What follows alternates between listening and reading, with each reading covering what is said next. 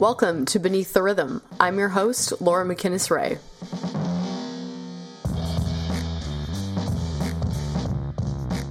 In today's episode, we have a very special guest, Toronto electronic dance artist, LOSTBOYJAY.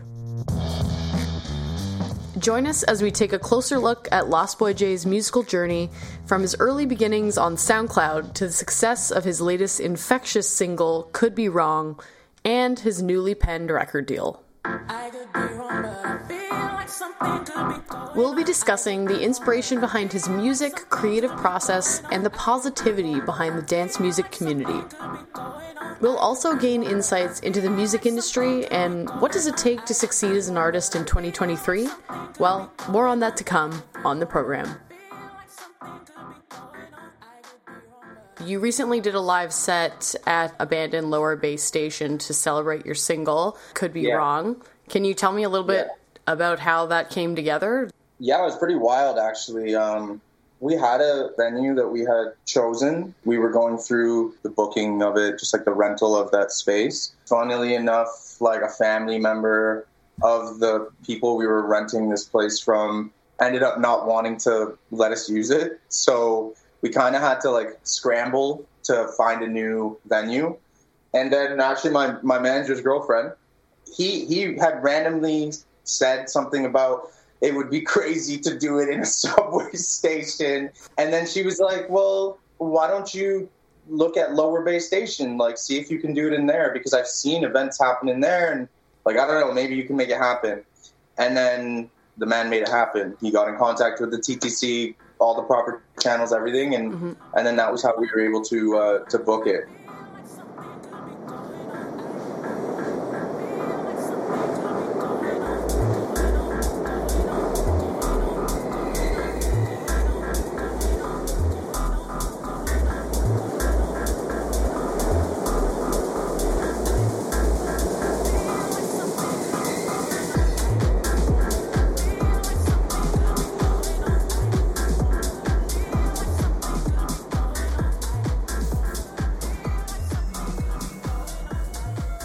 The woman at the TTC, bless her, she was amazing. She loved the idea, loved everything that we were doing. So, she even worked really hard to make it happen, to get it approved, just make it so that we could have the vision, come to life. And is it true? Are the acoustics stellar down there in Lower Bay Station? I'm not going to lie. I was worried. I was scared for a bit that I was going to be I thought the trains rumbling overhead were going to be a problem. As soon as I just cranked that volume up, it kind of just took care of everything. And then the way that we had the speakers set up was almost like an enclosed space, so that if you were standing in them, you weren't hearing the trains, you weren't hearing anything. It was good. It was loud. It was nice. Yeah. I enjoyed myself for sure. Fresh off the release, ready to play. Yes. You were recently signed to a label. How does that feel? Yeah, it's crazy. I Could Be Wrong just went crazy on the internet before I had even put it out. Initially, I actually put it out on SoundCloud. So I actually put it out as a free download. I made the song and people liked it, and then ended up talking to a bunch of different labels about the song and about my music career and where I want to take myself and stuff like that. And then I ended up going with Polydor Records. I mean, I've been making music forever, so it was obviously there's the happiness of achieving something that you've been trying to do, but then there's the relief of actually achieving that goal of wow, now I can move on and I can really focus on the next steps of what this is and where it can take me. My initial thoughts when I first heard Could Be Wrong was I wasn't sure if you were a singer or producer or both. And as soon as I started listening to it, I was like, this is the work of a producer. This isn't someone who's just on their keyboard in their bedroom. This is proper. And I was curious just if you could give some context to how you started off. I've been playing music almost my whole life from a very young age, from I think maybe 4 or 5 years old. And the first instrument I played was actually steel pan in a steel pan band. It was actually a school program. It was a program at my elementary school. And that was my introduction to I guess music that moves you. obviously, like, your parents play music or whatever, but music that you get to hear for yourself for the first time. That was, like, my introduction to kind of music that moves you, makes you want to, you know, dance and even sing along to whatever you're playing. Mm-hmm. And then from there, like, I was in jazz band, I was in classical band, and I played trumpet and saxophone. Like, I was always making music by myself, like doing things with the instruments that I had to try and hear something that I heard in my brain.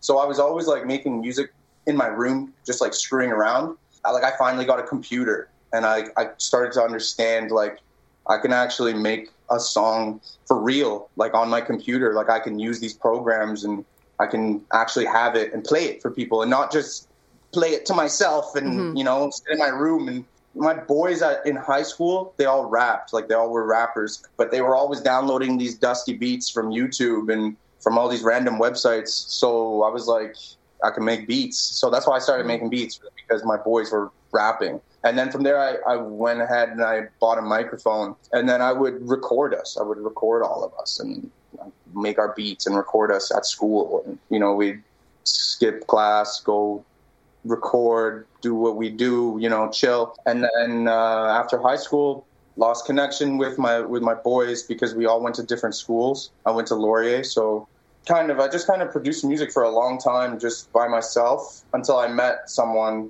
This guy that I ended up making like a duo with for a while. Like, we made music together for like 4 or 5 years. And I was recording myself. Like, I was singing, I was recording, I was producing. So I was doing all of that stuff for us, which takes me to now.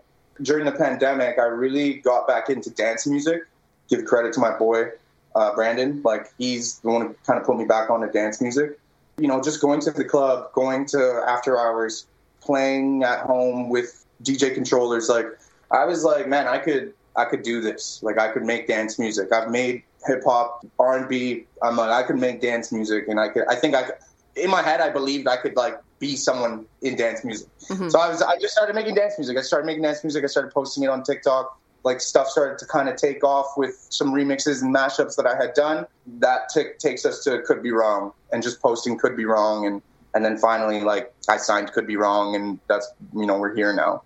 Do you think TikTok is here to stay? Do you think this is a good tool in music? I love TikTok, not just for music. I think it's a great social media. I think that when people use it for, like my TikTok feed isn't, you know, like a bunch of garbage, right? Because your TikTok feed it's based on what you look at and what you like, right? Yeah. So I find that, like, my TikTok feed is very, like, hyper-focused to the things that I like and I'm interested in. And I actually end up learning a lot more and seeing a lot more things than I normally would. So, I mean, I like it. I think it's a great tool. I mean, it's used more than Google. I think it's here to stay. I mean, it sucks for the Canadian government officials. They're not allowed to use it, but I don't know what they would be doing with it anyways. It's a hot topic. Are there any Toronto artists particularly that you'd like to collaborate with now that you've played live recently and the gear's back moving? Anyone come to mind? It's tough for me to say because, like, the way that I like to produce music is I like to take things that kind of already exist. I like to hear something from a song, and then, like, with Could Be Wrong, like, it was like I heard the Brandy record, right? And then I was like, I could take that part, I could make a song out of it. You know what? Yeah, like, I would love to have, you know, work on a song with, like, Magic Jordan or... I actually heard that influence when I started listening to some of your music.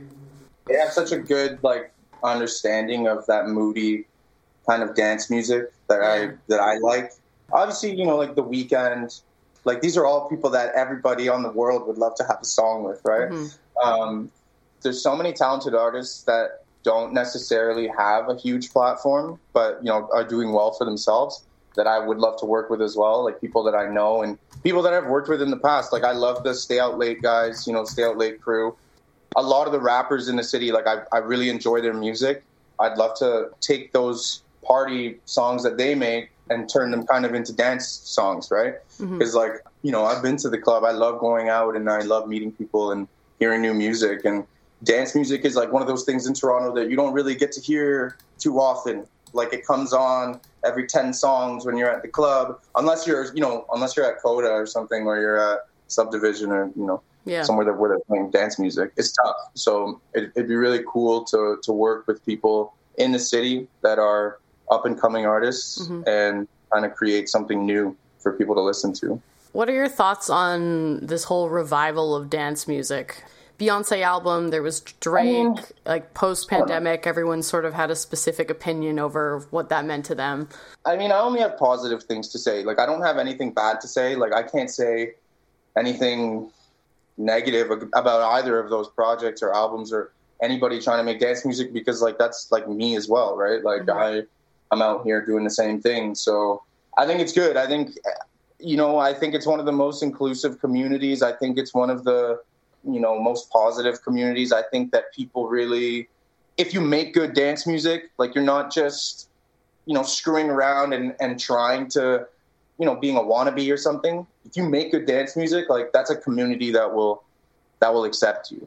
Whereas like I found with like hip hop, you could make good music, but you need to kind of have something else going on. You can't just rely on your music, right? Like you kind of gotta be somebody else. You gotta be someone. And I find with dance music, like you don't need to be that. You can be who you are, and you can kind of express yourself a lot easier through your music.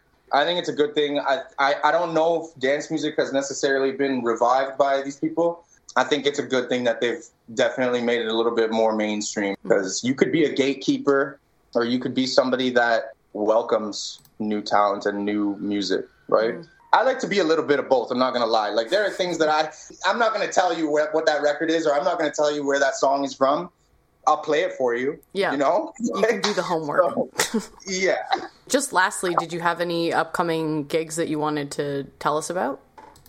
Yeah, so I should be playing Coda April 8th, so within the next month. I think I'm opening for LOSTBOYJAY. It's a crazy feeling, right, to go from just making music in your room to now you get to play to people. Like Absolutely. It's unreal. I love it.